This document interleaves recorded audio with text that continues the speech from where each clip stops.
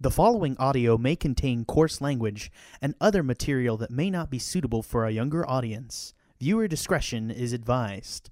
Also, we may spoil anything and everything, so you have been warned. Hello and welcome to the Movie Gang Podcast. I'm your host, Jack Newman, and joining me today is a massive gang for the anniversary episode of the Tuscan Shed Media Network. How is everyone doing today? Doing fantastic. I noticed you forgot how to do the intro. You're such a bitch, Ben. That's Joining how we're us doing. here today is Benjamin Haworth. How are you, Ben? Hi, everybody. Let's move along. Yeah, okay. All right. Andrew, and returning from, I think, a forever hiatus. You've only been on one episode, haven't you, Andrew? That is correct, yes. Yeah, okay. I've been dead for many Yes, months. you have. I'm back. Yeah. I'm back. 1 year later. You were literally, we literally had a running gag that we were going to put on an audio drama podcast about how you were murdered by Cthulhu or something. So, This is you know, true, that actually. was that was the thing. Okay. Well, And Cthulhu's also lost joining his us here. influence here. Oh yeah. Okay. Well, and joining us here today as well is Jenna. How are you, Jenna? I'm okay. I think I have strep, but I'm still here to join you all. So Oh yeah. That's my right. God, what? You went to emergency. Yeah, she went to the emergency like 20 minutes ago. Damn. that's a pure dedication. Yeah. I think I get the little gold star award thing. Just keep that in mind. I have lots of gold Yes, stars yes. to give. That sounds weird. I don't know why I have gold stars. All right, Peter, you're up next. Save me from my own awkwardness. Peter, how are you? I'm pretty good. It's that crunch time for all retail workers before Christmas, and I love it so much. Yeah, that's code for you want to not be. We don't want to leave Peter in the back room stalking things. If you catch my drift. Probably. Anyways, moving on to Trevor Flynn. How are you, Trevor? I'm doing good, man. Nice to see God, all you these look guys again. you look so seasonal right now with his just beautiful festive. knit cap. He really does. Is those long johns? What is that? It Do you looks have, like they're long johns. It's just a shirt. It's just I don't a shirt. believe It's a very that. classy I like to looking believe- shirt. Very classy. I like to Stand believe up, that but there's I'm recording. a button flap for you to poop in that shirt. That's just what I'm going to continue to believe through this whole cast. Maybe we And, should turn when off you- the video feed now. And joining Trevor all the way from Texas is, of course, everyone's favorite lesbian that says howdy. How are you, Sarah Becker? I'm very well, Jack. I forgot that used to be my tagline. I'm going to keep bringing it I back. need to bring it back. Yeah, you do. I also love your, what is this? It's very weeboo of you, what you're wearing right now. The hoodie thing, it's like a onesie, except it's not. It's just like a glorified, very fuzzy hoodie Nice. thing with got an owl on the head and it's got wee ears. That's super Apparently, I'm the adorable. I cutest just want person to in the say. world when I play with the ears. Doesn't help that you said we. They have we ears. Weird. It really doesn't. And coming back to us, everyone's favorite lawyer, we got a contact from Woodford Reserve. They loved Sean being on the last cast, so they're actually going to, we're advertising, they're going to pay us money to feature Sean Solis, which apparently this is not a tort, I am told. Sean my God, that Solis, laugh. Woodford Reserve's favorite podcaster. You son of a bitch. No, I'm not. I'm not. I'm just committing a I was crime going to say, just for that's him. pretty impressive. Yeah. How are you, Sean? I'm phenomenal, man. I've had like a martini and I'm halfway through a scotch, so it's a great night so far. I miss having that little bit of drunk Sean spice in every cast. It adds something, I swear. All right, that's 9 people. Wait. Can I say something real quick? Yeah, No, what? You raised you your can't. hand. I passed along my thing and I regret it. Everyone else had a cool intro. I just want and to now you point out won. that I've... Yes. Okay, go. Yes, everyone got a nice intro but me. Cool. I just finished editing a drag queen named Laganja Estranja's music video, Green Christmas. Yes. It's about smoking pot on Christmas. And you should watch it because I spent the last 3 weeks making crazy green screen shit for it. I'm so excited. Dude, you should just post it up on our blog. He's going to show it to me should. right after the podcast. Yeah, we'll post it on the blog. We'll do a social media push for it. You can ask us. We're all shills for you. That's what happens. We're shills for each other, and whoever wants to give us money to advertise on here, we will shill the shit out of you. You have not yet seen Jack Newman begin to sell out. Like Woodford Reserve, yeah.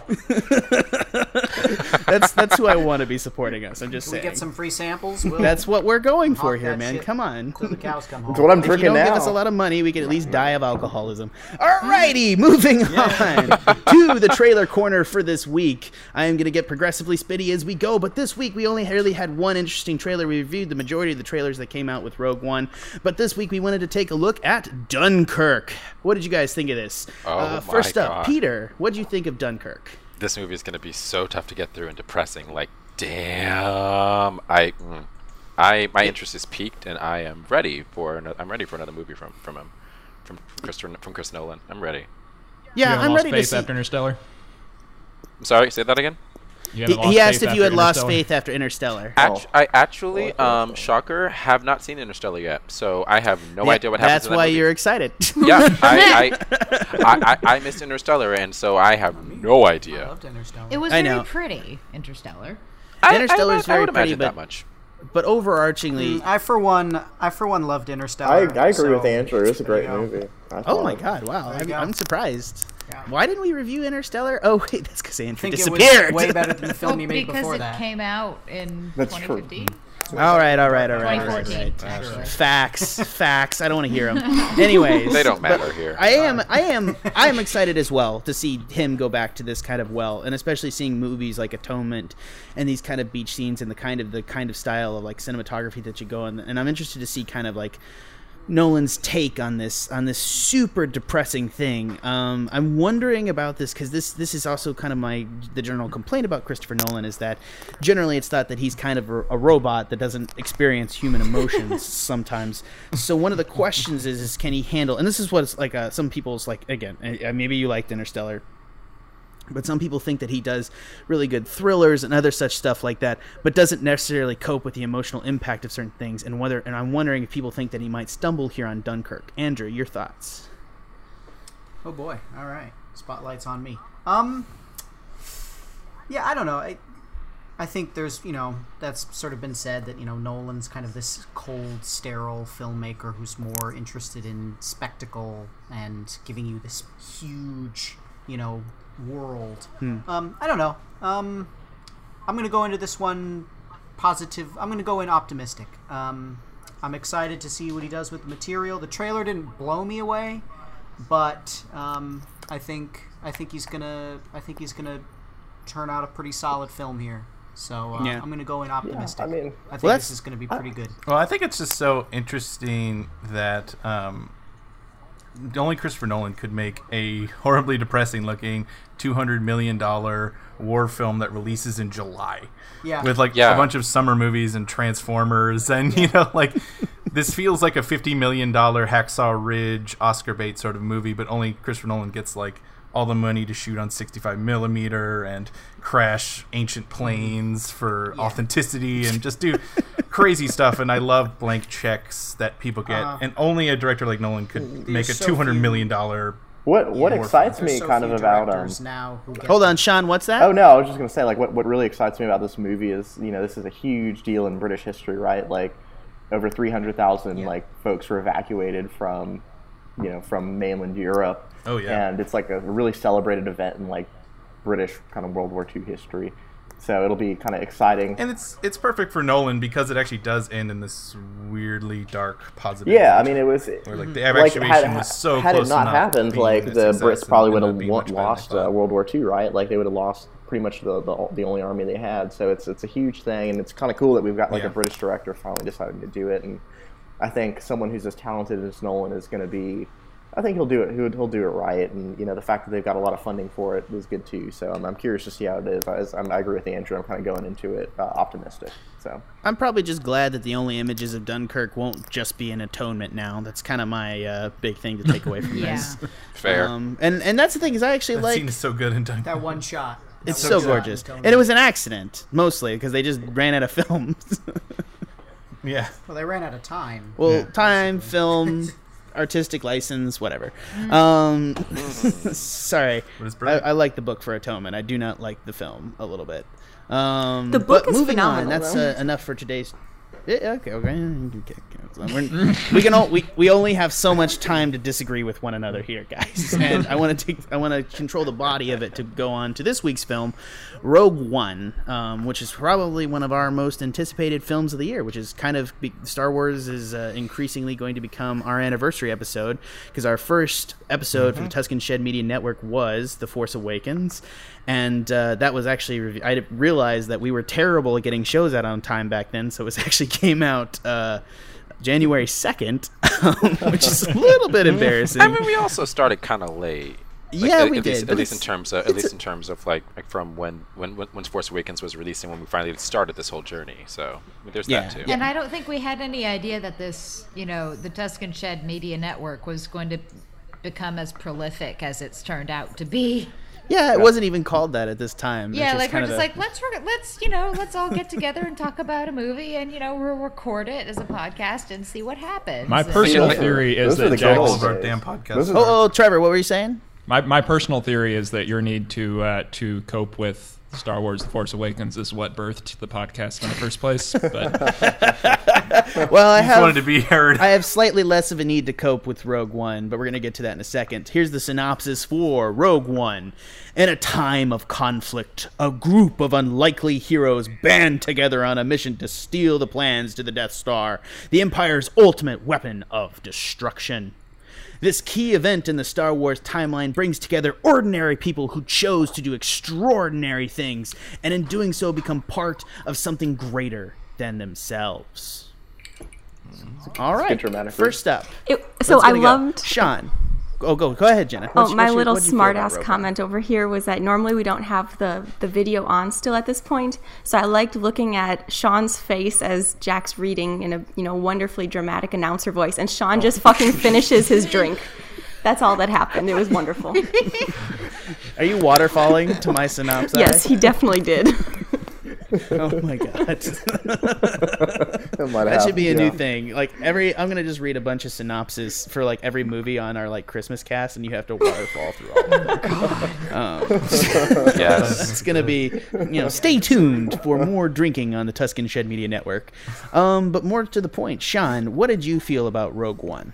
So I think the way I would describe this is I thought the first two acts of Rogue One were really weak, and then it had an awesome final act. And there was a whole lot of potential for this movie, and I don't think the writers really kind of achieved what they really set out to do. They did a really good job tying, the third episode to the fourth episode, and they kind of filled in that space really well. But I don't think they developed the characters enough to actually make me care enough about them. So like when all the shit's going down at the end, I'm like, I don't really know who these people are, right? Like I didn't have any emotional attachment to the characters. And I think that really made it a weaker film. And I think that was really the fault of the writers, because they could have really written the characters a lot better to make me, actually care about what was going on in their lives. But in terms of the positives, I thought they did a great job of kind of tying the episodes together. And there's a lot of kind of fan stuff there, fan service there at the end with Darth Vader just like fucking destroying shit and killing all the fucking rebels. And I'm like, yeah, I can roll with that. It's kind of cool. But overall, I mean, like, it was good. I enjoyed it. It was a good, like, kind of fanfic deal. But it could have been a really great movie, and I don't think it achieved what it set out to do. Yeah. So first off, just in that line, talking about real quick from our listener Rob Doss, what were all of their names? Seriously, what was it? Just me, or was it super hard to keep track of everyone's name in this movie? Quote. It was. I think that's one of the things that we keep popping up is that as an ensemble cast, like there's no Avengers style setup. It's just hard to assume that we're going to have a standalone movie with a cast of like 6+ people, if you include the android. Well, there is such a movie, and I wish that people would rip it off more. Both Suicide Squad and this missed their opportunity, and it's a film called The Dirty Dozen. Correct. Which is a phenomenal film which follows a bunch of terrible criminals who train for a suicide mission in World War II. And I guess that's the part for me that's the biggest problem of Rogue One, is that I'd rather it was more, instead of a hastily assembled team, it was more people who wanted to go on a mission, who were training together, who were sort of a team. We get to know them, because I think the deaths of everybody and the finale is amazing. I mean, I look at something like Ben Mendelsohn's character's death, and we knew who he was, and we knew how slimy he was, and how capable he was of rising the ranks and how perfect it was. Tarkin just blows him away with his own weapon. Like, that's such a perfect ending, and I feel like there was a lot of great finale, but there wasn't as much great setup, and that was definitely my big problem. Build up for the characters. Looking at that specifically, I have to admit, just getting a shout out to, I forget what his the main guy's character name was in this movie, because I actually do have a hard time keeping track. Cassian Andor. Andor? Whatever. Yeah. I keep so, wanting to call him everybody by their Cardassian, actor but I know name. that's not correct. But, Okay, but yes. the issue I'm trying Yes. to point out Not Cardassian. is, hold on. Not going there.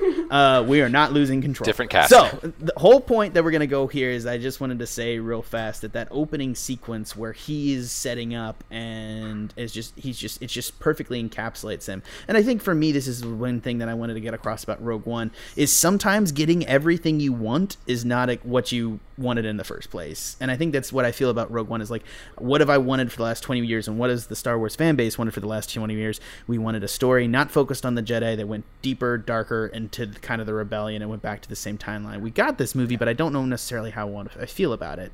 And those first opening moments when we're introduced to his character and he ends up just shooting a guy who's ostensibly on his side just so he can get away easier and doesn't give like the stormtroopers intelligence just shows like the darkness of his character, which is really good setup. But then we don't get similar setups for kind of the other characters. We never really get a reveal setup for Jen Erso. We're supposed to kind of just take it on hand that she's this, I don't know, like this doesn't play by the rules, too rebellion for the rebellion kind of girl. And we don't really get that kind of player setup for her, which I really love of the guy's character. I really love that setup. I really love how dark he is, and I really believe that he's like, he would fucking murder anyone. And I don't really buy his exchange halfway through where he's like, I just can't murder this girl's father because, reasons. Which is, I think, a bigger issue. But Ben, you disagree with you, I can tell. I'm in agree and I disagree. I mean, I guess what my big thing with this is I find both this and Force Awakens very messy and problematic in a lot of ways. What I think Force Awakens did really well was have better pace throughout, even though it was too fast for me still, more memorable characters. But for me, this one had such a good final act and such memorable imagery, which is a big thing I really liked in Force Awakens. And that's where I put this one above, because I'm going to remember shots in this movie. I don't remember many shots from TFA. No, that's a fair point. Almost all of them that were memorable were from New Hope. Yeah. Which I had forgotten that you weren't on our Force Awakens cast, Ben. That kind of upset me, because I actually pulled up the numbers. I'm kind of glad, because I would have said, 7 or 8, now I'm a 6, Yeah, no, but I would have said, remind mind. everyone that I was a 6 at the time, and I hold on to that as my great, look at me. I hold on to my 8 for the record. Yeah, I want to. I mean, the person thing. I actually, want to know if Peter holds on to his 9 for Force Awakens. Yeah, you gave Force Awakens a 9 out of 10. Oh, that's right. Yeah, we never addressed this. Probably gonna bring it down to an 8. That's not bad. That's Yeah, not I'll have to bad. bring I mean, it up I to think 8. that's fine. I think that's definitely within the realm of what we thought at the time, and definitely how people felt about it. People really got emotionally. I think that's the thing, is that there's not as much emotional impact to this movie, and I think that's the thing for me, is it all works and it's all things that I've always wanted out of a Star Wars movie, but then it just doesn't quite coalesce for me at the end. No. And there's moments that I get behind, but then I'm kind of like, oh, why are they going, why are we having this extended thing with the top of the things? And then you have great moments, like Ben said, where the Moff just fucking kills him with his own Death Star. It's great, it's beautiful, it's wonderful. Right. And then even I enjoyed the end, and there's little moments in there where you could tell they got the screenwriting really set up, where they don't have the two characters at the end kiss, and I really enjoyed that. I was really afraid that was going to happen. I did too. I was like, oh, don't make him kiss, don't make him kiss. God. I was like, Don't please do don't it. do that. And then they just share a nice little hug, and it's a moment of humanity, which is more important to their characterization, Exactly. Than as opposed to that. Yeah. So but I was also they're going down the elevator, and there's that light coming through the elevator. That one shot where they look into each other's eyes, and you're just like, don't do it. No, don't do it. Don't. There hasn't been build up for this. I don't think I've ever heard such a unanimous vote of non-shipping for two characters. Because it's just don't kiss, don't do it. And I agree 100%. I'm just glad you guys agree. it just I think would not have made sense to the Yeah, plot I'm of the happy they film didn't. to have That would've them been develop a Exactly. romance. Exactly. It's not that I don't ship those characters; they're fine together. I just think if you don't have the build-up, don't force it to happen. Right. Exactly. Dude just got shot. He doesn't want to kiss that girl. He's like, Right. the last thing he wants to do is kiss her. But Go ahead, Ben. But that ending is another example to me of why I'm frustrated with this movie, because it makes sense for their characters.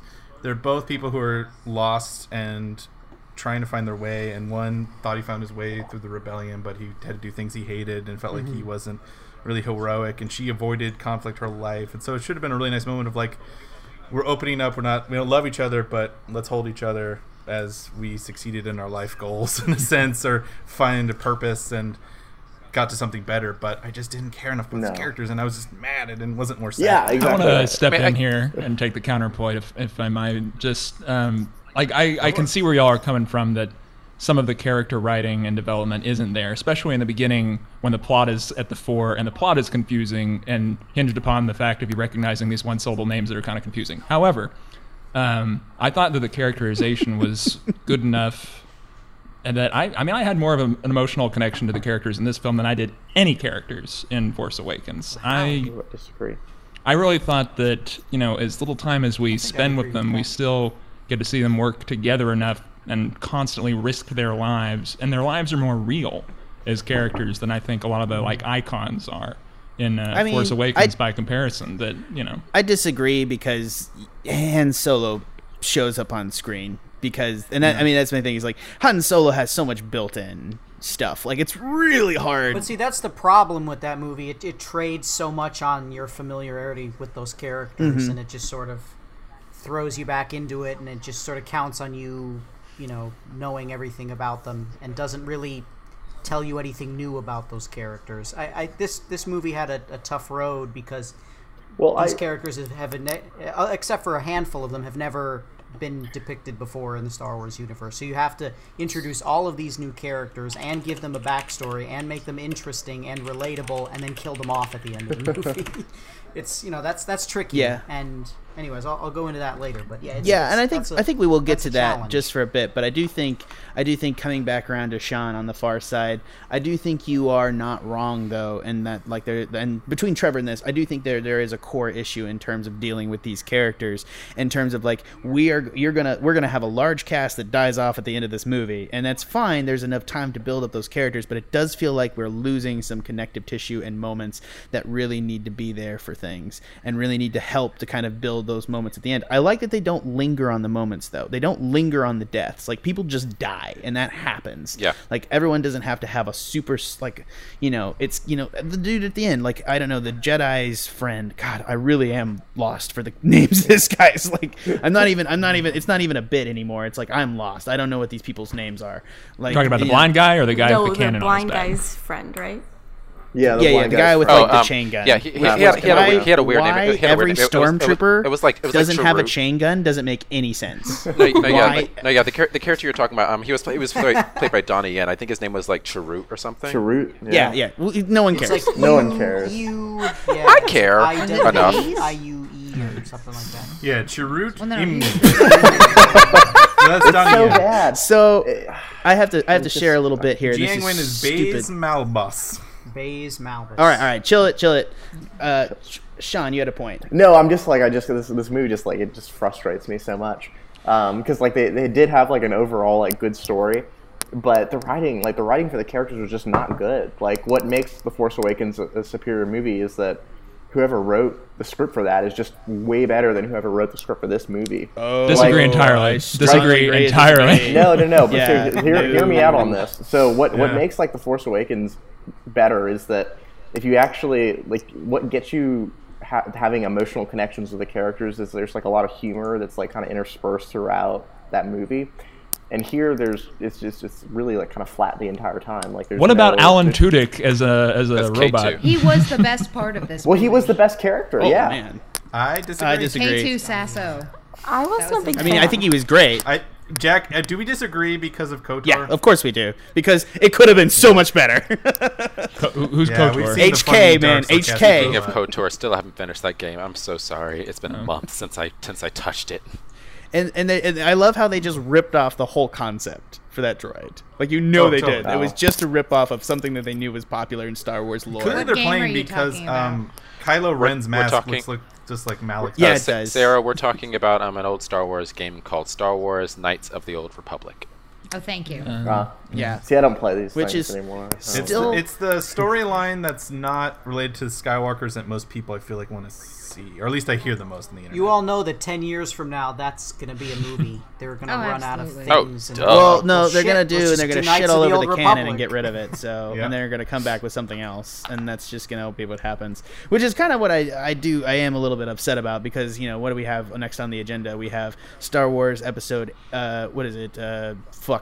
Episode 8. God, oh my God. I keep and Han calling Solo. The And Force Han Awakens Solo. 8, and I know that's incorrect. And then what? but for 9, some and then reason- Boba Fett standalone because toys are a thing. Han No, Han Solo, Solo. origin story, and Then then 9, then maybe a Boba Fett movie, but that got So canceled. what proves my point about the characters in the Force Awakens being better is, like, we actually remember their names, right? Whereas here, like, True. I literally watched this movie today and I can't fucking tell you their names. Like, I just can't fucking. I'm not gonna lie. I remember Jin really because do. I like Okay, hold on, Jin. everyone, hold on. Chill.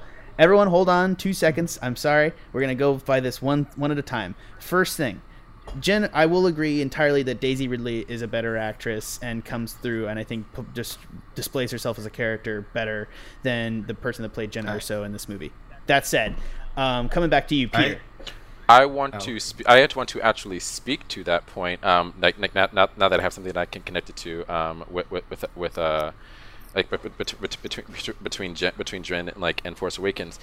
For me, like, as much as I enjoyed her character, I felt like she was, like, even though she was kind of touted as the main character, she was more of just a catalyst of shit happening around her because of her father. Like, besides that, it's like besides that, there wasn't much reason for her to be there.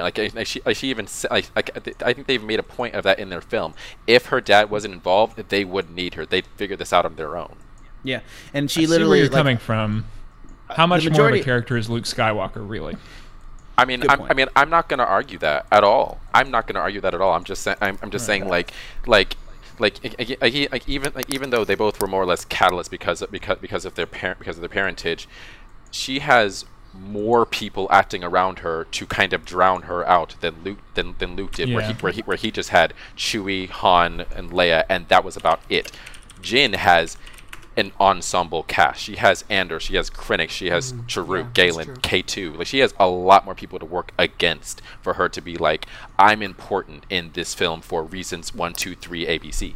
Well, she has to give can the I address And that? also, motivational speech just at the end. the distinction of the characters also is just that a lot of them are kind of one-note scene stealers, and they steal a lot of scenes. Both Donnie Yen's character and backpack blaster guy is just, they kind of have interactions, but Donnie Yen is like, Gaze Malbus. what's the biggest laugh of the film is like Donnie Yen going, seriously, I'm blind. Yes.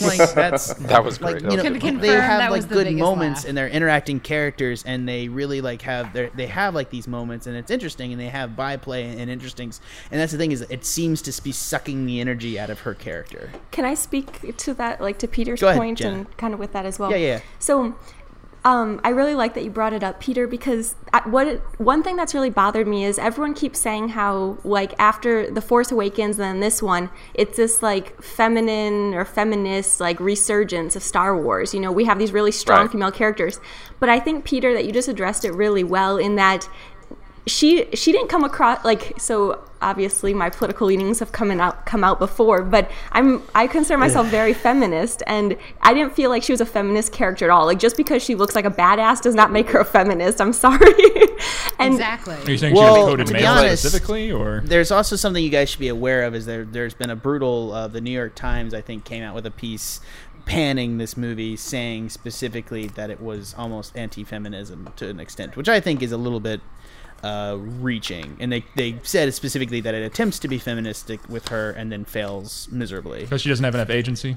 Like, Exactly. Gears No, kind of thing? because the writing just sucked. That's what happened.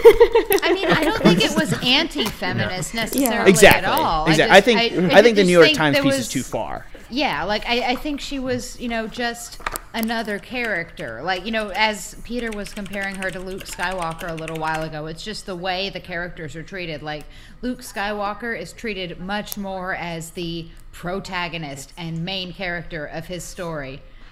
Jin, while a fine character, is just a character in the overarching story where we happen to get more of her backstory than anyone else, but she's not treated necessarily as the protagonist. Well, her character has a change, and I'll say that much for it. But it's kind of, her character has two stages. It's, I don't want to be involved in this, and I accept the hero's journey, and I'm totally willing to give my life for it. And then they have that scene, which I think is one of the stronger scenes in the movie. But isn't rejection of the hero's journey inherently part of the hero's journey, Trevor? Yeah, that's true. All of them, yeah, they were all like out. archetypal fucking things, right? Like, and they didn't even explain what was the change in like her character from, because she goes on. I disagree.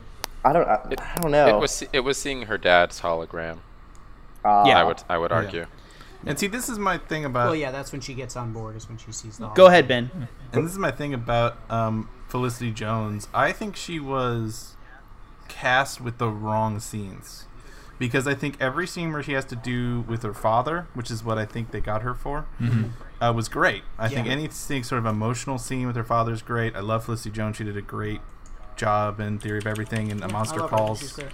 And she's a great dramatic actress, but when she has to be basically Snake Plissken, Kurt Russell, like, I'm a badass, I don't give a shit, I don't buy her at all. Yeah. Which is why they cut out that. I rebel line? Yeah, the whole like I rebel. Everyone saw that line and was like, ugh. Yeah, that's where they cut that because you roll the out. things. Not to mention, like, her whole, like, her only, like, moment where they define her as an action hero, it just kind of comes out of nowhere where she's like, I'm going to save the cat, or in this case, the war-torn child. Like, that happens. Like, that was such a save the cat moment, yeah. I know, I had to say it. It's only because it's such a painful screenwriting point, because it's not, it's literally like, here's the thing, she's a good guy. You're like, oh god, guys, you couldn't. You want to explain Save the Cat real quick? Yeah, so Save the Cat is just it's a screenwriting theory. Specifically, it's also a series of books where they talk about different these sort of things. But specifically, Save the Cat is where it's like a moment where we defined the hero by showing them that they kind of like, let's say a hero comes along and saves a cat out of a tree. It shows them that they're like the good guy, and it defines them. It's just like a kind of a screenwriting beat. It's like a quick, lazy way to say good guy, yeah. And it's exactly what they're doing. It's like, oh, small orphan child. She's the only one that takes the time to save them. And that's exactly what that is, and it's painful. What it was. Yep. Yeah. Like, I could see Tony Gilroy being like, who did all the reshoots and some of the rewrites, was like, you need to save the cat moment for Jin Urso. Yeah, because like, well, I think that's the thing, is because I think a lot of the other characters have a deep characterization moment that we're missing from her. Well, what about? Okay, I'll be the apologist. I'll argue that she sees herself in a child caught in conflict, and that's what makes the change for her. Well, no, I think that's the thing. It's just we still don't identify her. I think that's the point, is that we're supposed to. I think the thing is, my bet is that it's just bland and middle of the road. Like, either make her an anti-hero or make her a hero. Like, don't have her just be a person. People are boring. Heroes and bastards are awesome. Yeah, I mean, and especially when they were reading off like all of her crimes against the Empire while she was even locked up. It's like, why didn't you then like legitimately use any of that stuff to like make her badass? Right. Yeah, I know. Yeah. We just like, why don't we open with this right? film? Like, there's just too many question marks. You kind of hear a little bit about what happened after she had kind of escaped getting killed as a child, but we miss all of that like in between period, and then we kind of pick up with her again where she's like a prisoner, and there's not enough character development. Is what it is, plain and simple. Yeah.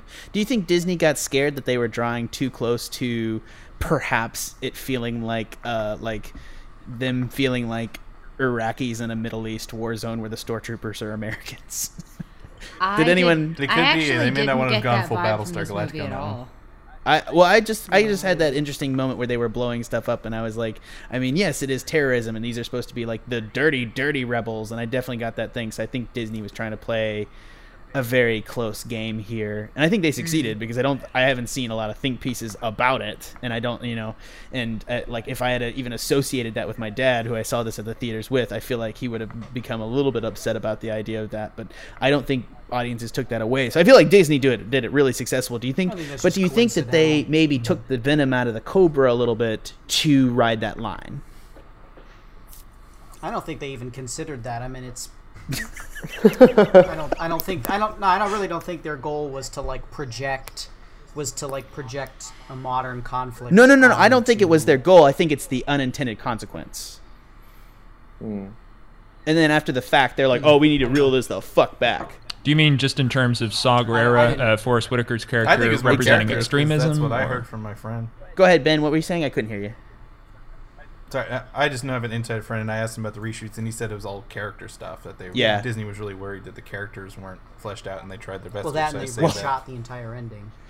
Yeah, Jen lived in the original. Yeah, that's the thing. A lot that of would you have sucked. forget. Like, that's something super important to discuss in this movie. Like, this movie, in some ways, is kind of a miracle that it works as well as it does, in my opinion, because they changed a lot. The whole third act was completely reshot. They re-edited. Basically, they basically fired the director, and they're not talking about that. But everybody, the word on the street in L.A. is that they straight up fired him, and they hired Tony and Dan Gilroy to basically rewrite the third act and reshoot the third act, and then re-edit everything that Edwards had done before that, or Evans. Edwards, yeah. Edwards, you're right. Yeah, that's why I haven't seen much of him on the... Yeah, which is why he's been doing, like, no press.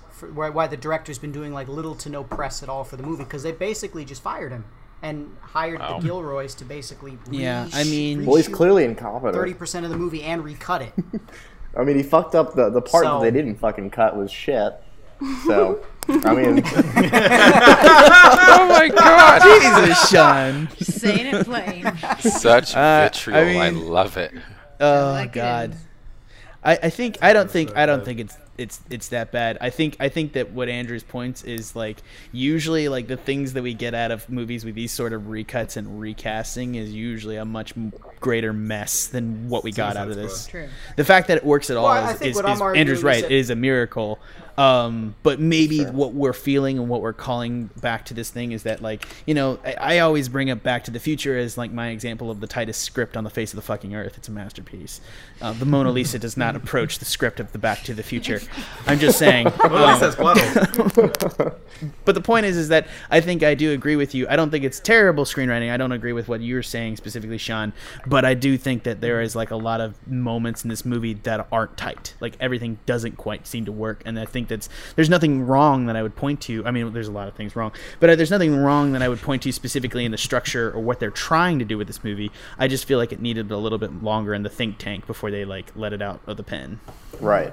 No, and that's what that's basically the point I'm trying to drive at, is that when you have such a kind of, I don't know, it's such a messy kind of final product, the fact that you didn't have that period where, you know, you cleaned it up is just very frustrating to me, right? Because it's like, it could have been a really awesome movie. Like, the final act was so good, and if I had, like, more emotional connection with the characters, like, it would have been honestly one of my favorite movies of the year. But the fact that it flubbed it so bad is just, I'm just, like, so mad. I'm like, it could have been so good. Come on.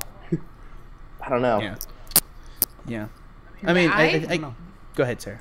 Well, just I really, really agree. Like, the first 2/3 of this movie, I was kind of bored, honestly. Maybe that's not quite the right way to say it. I just didn't really care about any of the characters. I didn't have an attachment. But the third act, like, as, you know, the Death Star was blowing up the planet, and, you know, Cassian and Jen were standing there just, like, embracing each other. It was like, oh shit, they're actually gonna kill these people. These characters are actually sacrificing themselves. And it was just really well written and well executed. Like, I'm really, it interests me that so many of us agree that the first 2/3 were okay, and then the last third was just phenomenal, I guess, or better anyway. I'm not on board saying that, like, I mean, the only problem I have with the beginning of it is that it's a little confusing as far as the different cut. You know, we just get the shot onto the pilot, and you're like, "Who's that guy? He kind of looks like the other. Is that a different person?" We like, did go to about like, 5 different planets in the first 10 minutes. Yeah. Also. Yeah. And then we just have the names and the politics to keep track of, and it's a little much at first. But I didn't have a problem with the second act. I didn't have a problem with, like, I really loved the scene where the captain confronts her on the ship. It's like, I've been in this fight all my life. You just suddenly think that you're going to come in and be, like, the protagonist, basically. Like, I like that a lot, actually. I just need more of those scenes. You know, I miss the scene in A New Hope where we're all just waiting around to get to our destination. So let's have some nice character moments, some nice world building moments. Just take slower pace. This is the thing with both these movies. It's like, just like blam blam blam blam blam blam blam over, and I never feel like a lull. It just feels like music that just keeps crescendoing Well, the over first and over act again. for sure moved way too. In my opinion, it moved way too fast. It introduced too many characters too quickly, and everyone just sort of gets lost in the mix there. Yeah, a little bit. But I think over the course of the film, they sort of, at least the main characters. I'm not saying that everybody on the mission was fleshed out, but Cassian and Jane, and like they all got their moments. They all had those conversations where we got to peek behind the curtain a little bit and see how they what's going on there. So I don't know. I think for the most part it was pretty consistent throughout as far as character development was concerned. Ben brought up All right. music. Hold on. Go ahead. I just want to go ahead and move us along just so that we stay within kind of time periods. But I wanted to, Ben, what were you going to say about music real fast? Sorry, Trevor, I didn't mean to cut you off there. I was just comparing. The music was actually the next pace thing to, on a my crescendo where you just go cast up and thing. down, up and down. Ben, what was that? Oh, sorry. Ben, what was that? I was just saying that like the pace just keeps going and going and going and never slows down. It's like a crescendo after crescendo after crescendo. I mean, my thing is that I had issues. Katie actually commented that she liked the music of this as opposed to the other Star Wars, and I have to say that I liked it better, too. entirely disagree. I remember the music. The effect that I wanted to speak to that I thought, Sarah, you might have noticed as well, is that they started a lot of the themes from the original movies and didn't finish them, and used that hanging tension a lot in the film, which usually bothers me a lot because it leaves you wanting the final note of the theme that you recognize. But I actually thought they used it to great effect in the movie to drive that tension. And I disagree as well that there was a frenetic pace. I thought they did take... I mean, I get like the sitting around thing, but they had the obligatory sort of Mos Eisley walking through the crowded streets thing, again, before there was a confrontation. Well, correct me if I'm wrong, Ben, but I think the way you were speaking about crescendo wasn't necessarily speaking to the music directly. Weren't you talking about the acting in the scene itself? Yeah, it just meant more the pace. Yeah. It just, Right. I just wanted to... It's like the horns get louder and louder as the mood goes on. You just eventually you're just like tired. Yeah. I just thought that was a good parallel. That's just sort of a symptom of modern filmmaking, modern action filmmaking in general. Yeah. They all sort of exhibit that. I don't know. I think the music in this film was good. I think what quote unquote bothered me, which is not anybody's fault necessarily, but I could tell that it wasn't John Williams. Yeah. And I mean, fair enough.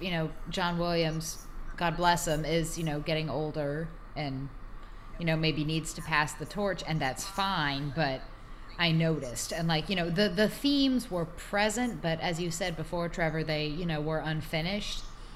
And I was speaking with someone on the cast earlier about this, that I think The Force Awakens had more memorable themes. I don't know. It's just like I remember the music from The Force Awakens. I don't really remember the music from Rogue One.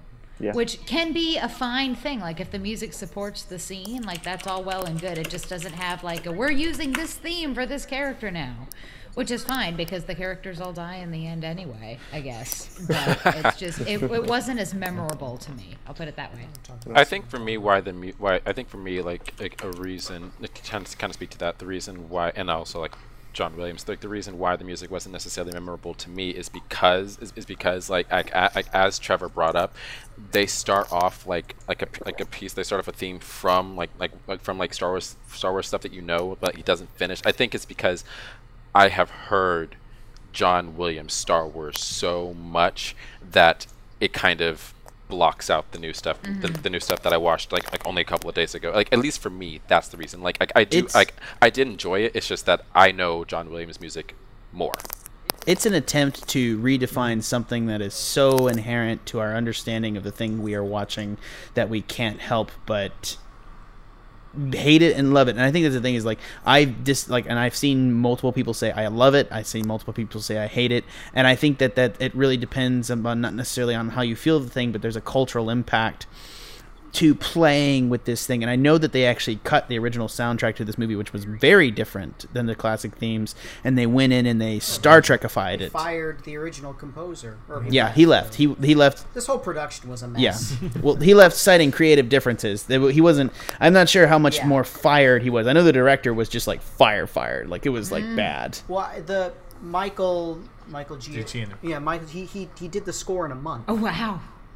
Yeah. Like he did it in like 27 days. He scored the whole movie in 27 days. That's how much time. Maybe he that's had. maybe that's what I'm They saying. got rid of I the didn't first I think realize he he did it that hits some of the quickly. good themes very, very well, but then at like there's moments where I feel like the music and the cast just like loses it, like it just falls apart a little bit. One And of I my think that- favorite moments in the film was a Darth Vader moment, I think, where he shows up in full regalia and the Imperial March starts playing, and I was just grinning from ear to ear with what was happening. It's like, yeah. And he was so sassy Darth Vader. Yes. Don't choke. Did on anyone your else I don't like ambition. pun notice Darth like Vader, how cheap his suit looked Yeah, because they Pun tried to Darth take Vader it as was a bit- original? Don't choke bit. on your ambition. It looked so shitty and like with like high definition cameras and stuff. I was like, you guys went original, didn't you? Oh yeah. Speaking of going Yes, original, they all the did. cameos, like the music, especially since we're on that, the drum roll up to Governor Tarkin turning around, like he's still alive. That was the reveal there. How did they? I mean, it didn't bother me.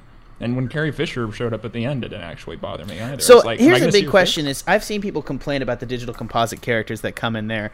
Personally, I'm much more inclined to like the gold one, red ones. Like when they had it in, like Red 5 gets destroyed in the Those were battle. awesome. That Those cracked were me up dope. so much. Those were We're dope. making our attack run now. By the way, I had a fanboy in my theater who literally at every single fucking Easter egg. Like, Jimmy Smits, he's applauding. He's standing up and applauding. dude, I love Jimmy Smith's back. You'd understand how happy I was to see Space Jimmy Smith's back. It's so funny. No, I know, Like, but no joke. this guy is like hook, line, and sinker. They got him on Yeah, he's like every... the guy that got his arm cut off. Yeah. You know, he added a lot of flavor. It felt. I loved it. It's nice to have I that love it. person I in a love those theater people. because you're never gonna miss a single fucking Easter egg. No. Like, Right. it's just like no way. You're like, what is it? Because even And if in you my do, you feel like an idiot. Like, even what? I in don't North remember. Carolina with like predominantly like I don't know like a unnerdy what I would consider an unnerdy theater. I heard you, Peter. I know that sounds bad. so yes, it was predominantly black. I'm sorry, Peter. Okay. Wow. First off, I did not interpret it as that. I just interpreted it Okay, I as the thought you laughed at unnerdy. me. But It is thank you Durham. for pointing that out. It's Durham, North Carolina. It's Durham, North Carolina. Everyone, like, I'm sorry. I love it. I'm the only white person in that theater, but everyone, I was just like, I don't consider it to be like a culturally like that far, but it's shocking to me that everyone in there was getting more references than I was, and I was like, shit. So sorry, but that aside, we've talked about this. Well, one thing I wanted to We ask, talked about this Andrew before. is What's up? he's the big camera nerd among us, and I Yeah. was wondering what he thought of the RE65. All right, This is what yeah. this was shot on. I want to talk a little bit about the visuals. For one, I think this is the best-looking Star Wars movie since Empire. Agreed. The visuals. Say what you will about his direction, but Yeah. the dude knows how to frame a shot and make it look massive. Just make the world look absolutely massive. I'm just gonna say, counterpoint here. I agree with you.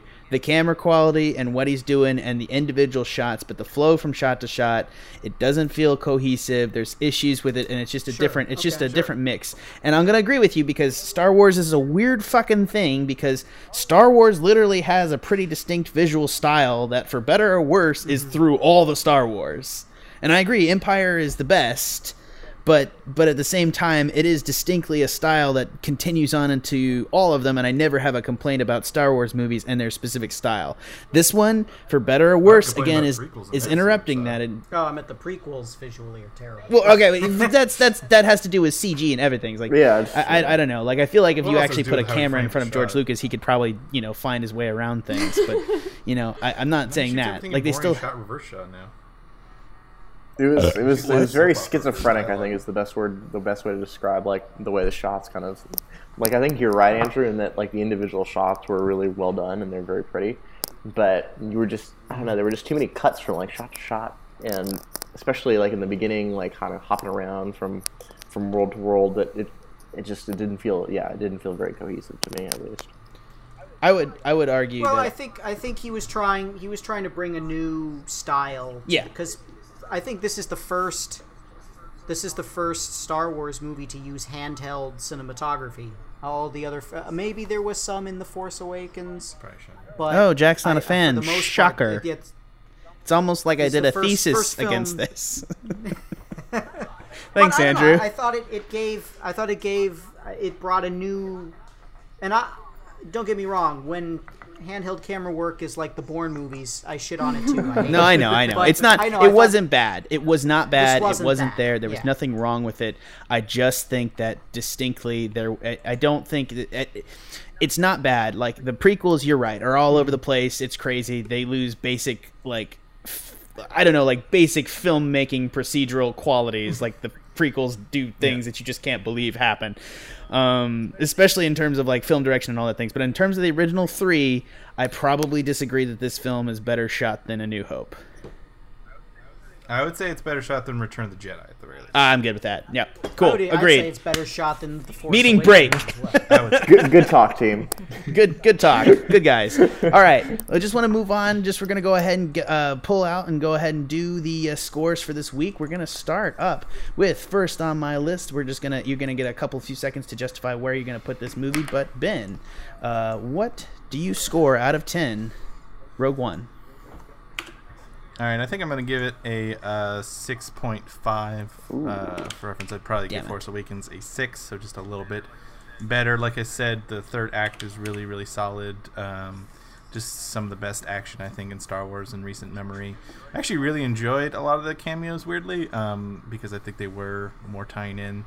There was just one or two that were really dumb, but for the most part, they were pretty interesting, and I was happy to see kind of the bridging the gap with the prequels, even though I clearly hate them. I like not pretending they don't exist, and I feel like TFA was so afraid to take risks that it felt very bland and safe, and this didn't feel as safe to me, even if it didn't feel great. So I can appreciate that, and I can appreciate its visual splendor and the things I'll remember for it, but I can't deny it is problematic, so I'll say 6.5. That makes sense. I'm up next, and I'm going to say exactly the same thing. Problematic things. I gave The Force Awakens a 6, and and you can actually go back and check it because I list all the scores on the Podbean. You can go check out each of our individual scores for that, and I can even look right here and tell you what everyone on the cast scored it last time, except Ben, because I didn't check him because we didn't get everyone. But that was a 6, 8, 9, 5, and an 8 from the last cast. That's me. I gave it a Force Awakens a 6. Bobby gave it an 8. Peter gave it a 9. I think he's going to take that back down to an 8 depending on what we had to cast. And then Trevor gave it a 5 out of 10 because Trevor is a brutal motherfucker. And Sarah gave it an 8. Motherfucker. Yeah, okay, well there we go. So I would say this is better than The Force Awakens for me. I definitely enjoyed it more. It's just not quite there in terms of being something that I really want to rewatch very much. I thought it was absolutely gorgeous. I agree with them. I think the quality of the camera is more what I think, and the quality of the visuals and the style of visual is why I think it's so beautiful. But I don't necessarily put that up to camera work, which is my disagreement with Andrew. But I do agree it is the most beautiful Star Wars movie. But that has to do with technological advancements and not It's a necessarily. bold statement. Okay, well, okay. All right. Save me, Trevor. That carbonite lighting, though. Oh, yeah, absolutely. Trevor, what did you give it? So I'll be up front with y'all. At going into the cast, I was going to score this a 10 out of 10. Wow. This was everything I wanted from a Star Wars movie. I should probably say I'm biased up front. You're fucking because- with me, right? No, I'm serious. Wow. Really? Well, let me finish. I'll say this, that Okay. after listening and talking about the character development, I'm going to lower it to a 9, just out of respect for y'all's analysis. And Whoa. Thank you. I didn't get any of that from you. No one has ever given it. Very nice. Can I I? did. I gave knew it he was 10 gonna once. give it a high Yeah. score. I mean, So this isn't entirely unprecedented. But anyway, I'm going to he give it a gave 9 it the out of same 10. thing as fucking, what is it? Like My Dinner with Andre. Jesus, Trevor. Let me justify. I'm going to admit my bias up front for one. Apart from watching the original trilogy when I was a kid and getting into the Star Wars universe that way, one of my biggest things was the Rogue Squadron video game series. It was the first N64 game I had. When I got an N64 was Rogue Squadron. And this movie just kind of capitalized on that experience for me and was more nostalgic for me than Episode 7, really. I felt like a kid in the theater. So, yeah, I'm going to stick to a 9 out of 10. Jesus, I did not realize this affected you so much. I'm really glad you told us that, Trevor. May I just say, Well, Jeez. I said I was biased for that reason. I just want to say also real quick that I also really liked the message of the film, and then I thought I don't know, just apart from maybe not having enough character development, feeling the gravity and the depths of the characters that we did get to know for as brief a time as we did, really illustrated the message of what it's like to give your life for a cause. And I appreciated this movie just for that very simple message, and I thought it told that message and that story very well. So 9 out of 10. Jesus. Okay. Cool. Nice. Oh shit. Sorry, I want to argue with you some more. We're gonna have a talk about this. No, I don't know. I gotta unpack that. All right, but first up, Jenna, what do you give this movie? I wish you hadn't made me go next, because now I just sound like an asshole. Don't worry, everyone's gonna sound like an asshole. I after am that an beautiful. asshole, so it's fine. Okay, Sean, I've been calling you an asshole since the beginning. All right, Jenna, what do you give I'm it? going to give it a 5. Good. I think it's a beautiful film, like visually, but I had a hard time. Like, I didn't feel I related to the characters. I got really bored in the movie, and like, I'm someone who I love Star Wars, and Trevor, like you, like I watched them when I was a kid. My sister and I like watched them, and I love Star Wars, but this film was really boring to me. And I was just super disappointed, because like I really do like that they have more female leads and things like that, but it just kind of like broke my heart in that way, and again, boring. With that being said, it's not like the worst movie I saw, but I don't intend on seeing it again for a long time, because there's no need for me. Like, I just didn't feel connected to it at all. Wow. Oh, one more thing, Okay. sorry. About the message, like Trevor, it was really interesting to hear you say that you like you felt like it was like they were dying for a cause, when like I'm someone who's like super big into like, yes, if you're passionate about something, like you'd do anything for it, but I really didn't get the sense that they were dying for their cause either. And I think a lot of that's really just that I didn't feel connected to the characters, but I didn't feel like a lot of passion emanating from them, which is like what you should feel when they're so like connected to this rebellion and things like that. But okay, now I'm finished. Okay, That's cool. Brutality continues. That was I will remember not to put Jenna after Trevor after Jenna. Next up, Peter. I still love you, Trevor. I know. I like Peter. Well, okay, well, before I give my score, I just want to say it has been interesting seeing the over the past year, and especially the past few months, like the movies that Trevor has scored highly on that we were not expecting as high a score from him. I just want to make that small comment. Like, Trevor, you are a very enigmatic man, and you continue to surprise me. I love you. Trevor, Anyway. 10 out of 10 from Peter as a person.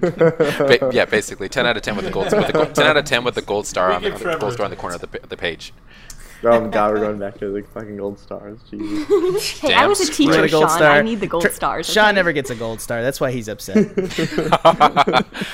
Anyway, I will score. Sean, you get the Some of us smelly need grape validation. We are millennials, after all. Damn straight. You didn't have to say that. At Yes. least All right, own up Peter, to it. go. Please end my misery. No, you must suffer. I will give this movie. I was gonna give it an 8.5, but I'm gonna have to bring it down to a 7.5 after talking about like the character development or lack thereof for a lot of it. I mean, like I definitely was going to say as much for Jen for the comment I made earlier with how even though in the trailers and commercials she was touted as the main character, but even though like she was quote unquote the main focus, she was more of just a catalyst for stuff happening rather than the reason they're doing shit. But I still enjoyed it. I like even like. Granted, he did in 27 days, so that's amazing. I liked the interpretation that Michael Giacchino had on Star Wars themes. I do agree like whether it's like how they shot it or if it was technological advancements, whichever one you want to argue. Definitely a beautiful movie. Definitely enjoyed the third act. I enjoyed I enjoyed the cameos that we got, either like as characters or like as a character moments, like scenes, or like just like they just pop up and they're gone. Especially Princess Leia at the very end, where literally the last line of the film is hope, and it's like, oh, I wonder what this is going to lead into. ... But yeah, I enjoyed it. 7.5 from me. Got it. All right. Next up, we have Andrew. All right. I'm going to give this movie an 8.5. Obviously, I'm going to bring in a little bit of my knowledge into how messy the production was and how much they had to sort of play around with it in editing and in reshoots. And I think, considering what I've heard about how problematic the first cut of the film was, I think it's pretty remarkable that, Dan Gilroy and Tony Gilroy were able to put together this film with basically an entire movie already shot and in the can, and were able to take Edwards, the work that he did, and then improve upon it. So I'm going to give the film an 8.5. I really enjoyed this movie. I'd say my enjoyment was pretty consistent throughout. If Empire is a perfect 10, if it's a perfect movie, and New Hope's a 9, I'd agree with that. Then I'm going to give this one an 8.5. I think it holds up compared to the other films. I think it's a great entry into the Star Wars canon, and yeah, I really enjoyed this film. I think the other thing to keep in mind is, I'm someone who's, dabbled a little bit in writing, and it is really tricky to accomplish effective character development because you have to work that in to the dialogue, and that is really tricky, trying to make characters feel real, make them feel like real people entirely through what they say to other people. So I don't really think character development was a major problem. Yeah, I wish maybe we had learned a little bit more about Jyn, but I think seeing her interact with Cassian, I think sort of filled in some of those blanks for me. So I'm going to give this film an 8.5. I really enjoyed it. I think they did a great job with it. Andrew, the eternal apologist. It's okay. We know. No, I think that's totally fair. It's because this is the movie Andrew wants to make a big, giant, depressing... These are the kind of movies I wish I got blank checks to. Yes. And then got fired and had somebody else put it together after the fact. You get fired real fast. Yeah. See, I would try to have too much character development. They'd be like, no, where's our X-wings? Yeah. Hey, you would make a better What are you movie, doing? Andrew, if you actually put more character development in it, because you would have actual character development instead of no character development. Yeah. Oh, well, I'm going to turn this around real fast. Sean, you're up next. God damn it. Well, I mean, I feel like there's not much more I can say. I mean, I agree with Andrew that if we're rating all of the movies, I would give Empire a 10. I'd give A New Hope a 9. I've got to give this like a 6.5. I think I agree with Ben. It's not as good as it's definitely not as good as The Force Awakens. It's maybe on par with Revenge of the Sith. The story just wasn't. It just wasn't well packaged, right? I really judge movies based on the writing, and if it's well written, hey, that's great. I can follow the story, I can have a good time, I can have a good experience in the movie theater, and this just wasn't a cohesive story, right? I didn't feel any attachment to the characters, even though the third act was really great, and I actually had an emotional impact that really it was kind of counterproductive because it made me frustrated about how good the movie could have been, but it didn't really achieve what it set out to do. Yeah, I mean, it was good. It was all right. I had a good time. I'll probably watch it again. But just the fact that it could have been so much better is kind of a bummer for me. So yeah, 6.5. And last but certainly not least, howdy ho, Sarah, it's you. I'm also going to give this movie a 6.5. Jack, I don't know that we've ever agreed on a film score before. Yeah, me, Jack, and Sarah agreed. But That's this weird. It took a year, but we got there. Yeah. I am That is actually now weird, to be afraid of the sky entirely falling. honest. But yeah, I entirely agree with all of the points that you, Ben, and Sean have made. I really wanted more character development. To be honest, I missed the sort of scrolling storyline, the scrolling backstory at the beginning. Yeah. I feel like that would have cleared up a lot of points for me. I actually needed kind of some missed more it too. backstory. Yeah. I didn't be expect honest. to, but I thought, of course they're going to do it. Right. They're going to do it. They have to do it. And then it wasn't there. I was Right. like, they didn't Yeah. do it. I knew Right, I mean, knew 'cause they weren't I going knew to they do weren't it, doing it, it and still I was immediately weird. was like, oh, I wish I knew it was happening. Yeah, Yeah. Right. because I remember for me, a part of me was appreciative at the beginning, like when they did, because I was like, okay, this isn't like episode 1, 2, 3, 4, 5, 6, 7, whatever. But then halfway through, like, totally agree with you, Sarah. I was like, wait, what am I saying? This is still Star Wars. I need scrolling text. Can I? Exactly. Here's another issue too. Is that a lot of times movies nowadays will have like an opening sequence before they flash the title, and I think that might be one of the weirder things is the way they just flash the title, nothing, and then throw you into it. Especially since that opening sequence seems to be built to be played before the title to get you going. Like Jin's in the thing, and then it's flash to title, and then Jin's older. Like it definitely seems to have a built-in moment for the title to come later, and then they just play it weirdly up front because it's a Star Wars movie, and I feel like it's a little bit jarring to me. Bit. I feel like there needs to be like a little like pause moment between when Jin's a young girl in that hole and when she's in prison. Exactly. I really wish they had done. Switch better. Yeah, I wish they had done, maybe even the opening sequence with Jin as a child first, then done the scrolling backstory of what happened in the last 10 to 15 years, and then show Jin like as an adult. That would have made more sense to me. I might have, attached to her character. I think that would have been even more jarring. I don't know. Anyway, continuing. Trevor is looking very smug. Continuing with my score analysis. I love it so much. Somehow your little hat even Sarah makes it talk. worse. God damn it. Sorry. Thank you, Sean. I thought the visuals were really nice. I know a lot of people will disagree with me on this, but I thought the animation of Peter Cushing was really quite good. Now, part of that might have been to it's the only thing I didn't like. I don't know. Part of it might have been in the particular theater where I saw it. For the first 2/3 of the movie, I really wanted them to just like turn the brightness up on the screen, and apparently that was like just specific to my theater. Like I've spoken to other people about this, and they disagree entirely, but like I found it really difficult to see. So maybe that affected the visibility of the fact that it was very clearly CGI and not done well. I don't know. To me, it looked really good. I have to say one thing too to Andrew and Ben's point. I actually cannot pass judgment on how well this movie was shot, because I have to put this out there. I've seen this movie twice, but the first time was affected because I went with my parents, and they're old people, and we went to an IMAX showing, and they wanted to sit in the first 2 rows. Which was pretty much the worst thing I've done in forever. And they were just so happy about it. And I just couldn't believe, and like literally like 25 minutes in, I just got up and left my family and went back and like huffed in the back of the theater. Like family time was not as important as me having a proper viewing of Rogue One.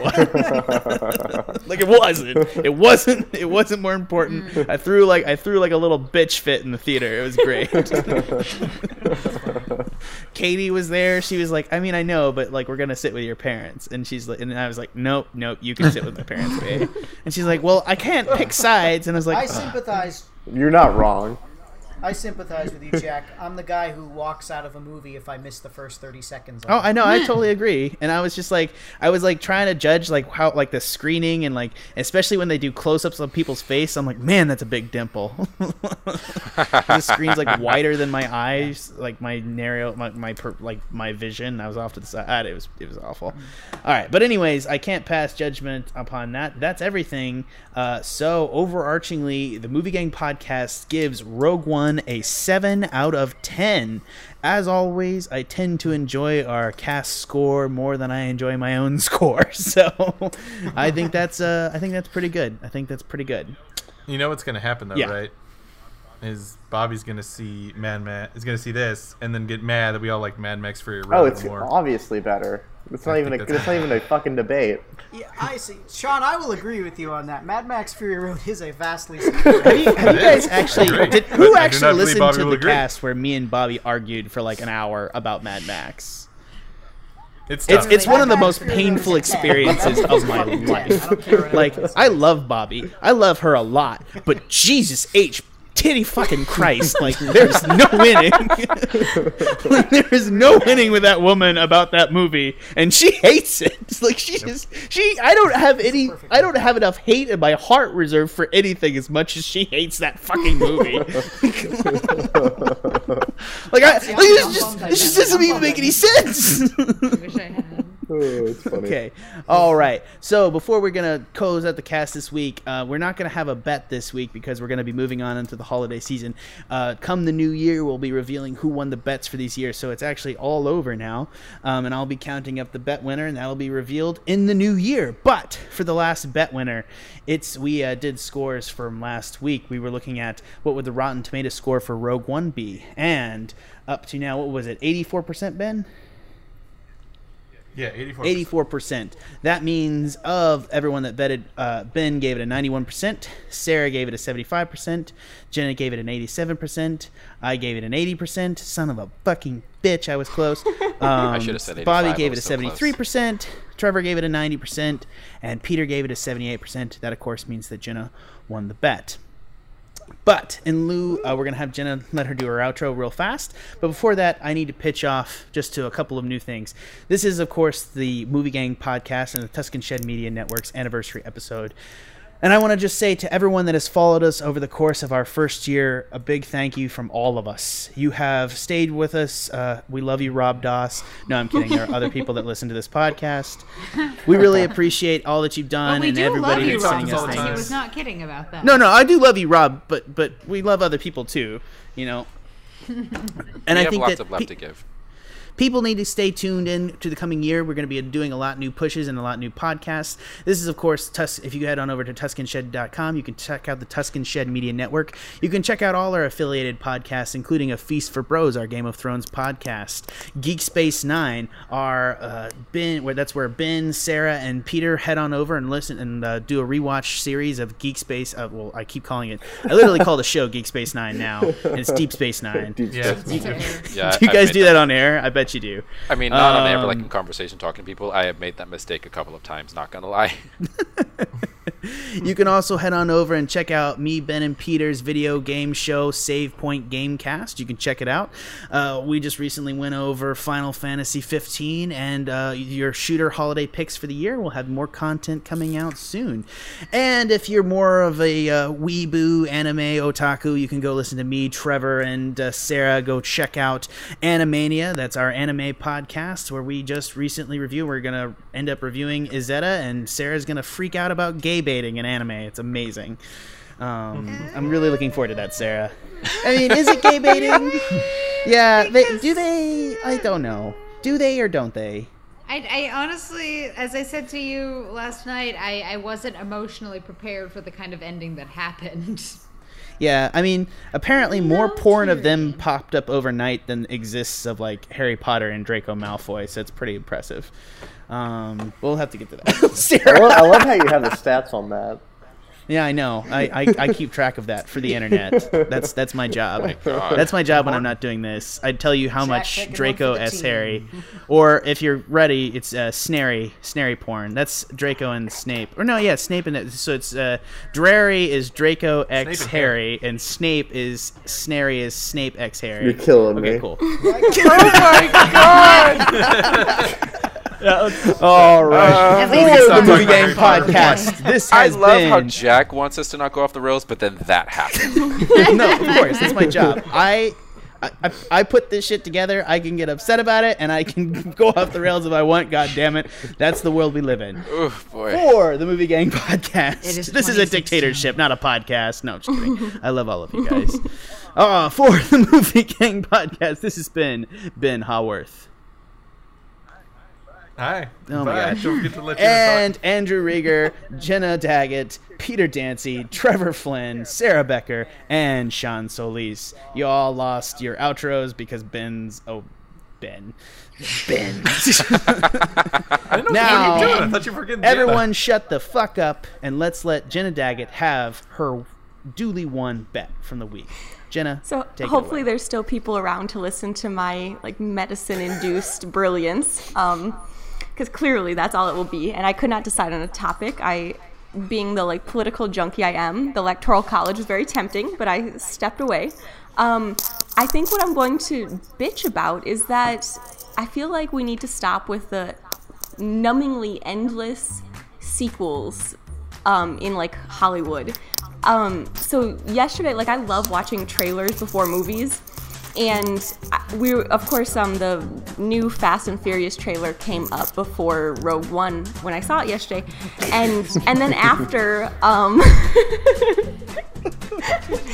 Oh, I love that you guys have kept your videos on. Like, it makes this so much more enjoyable.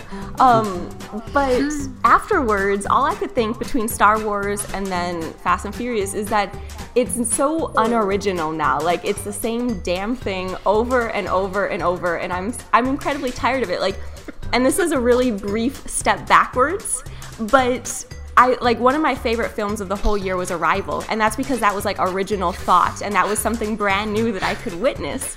But I'm tired. I'm very tired of the endless sequels, and this is coming from someone who loves sequels. Like Harry Potter, my jam as a child. I grew up. Star Wars, love Star Wars, but I'm getting tired of the same thing. I'm gonna close there because I don't feel well and my throat is killing me. But just keep that in mind. Yeah, fuck Fast and Furious. No! That's the last word, Sean. God damn it, Sean. Fuck you. I'm just reinforcing your point. I got you, Jenna. I got your back. Thank you, Sean. I'm a sucker. I'm a sucker for those. They can movies. make as many they'll as make they fucking want. I do not And care. that is the subject for the next podcast. Thank you and good night. Fast and the Furious 20, baby. Solid. Movie gang out! Cast in Tarkin CG, and I'll still be there. All right, everyone stop your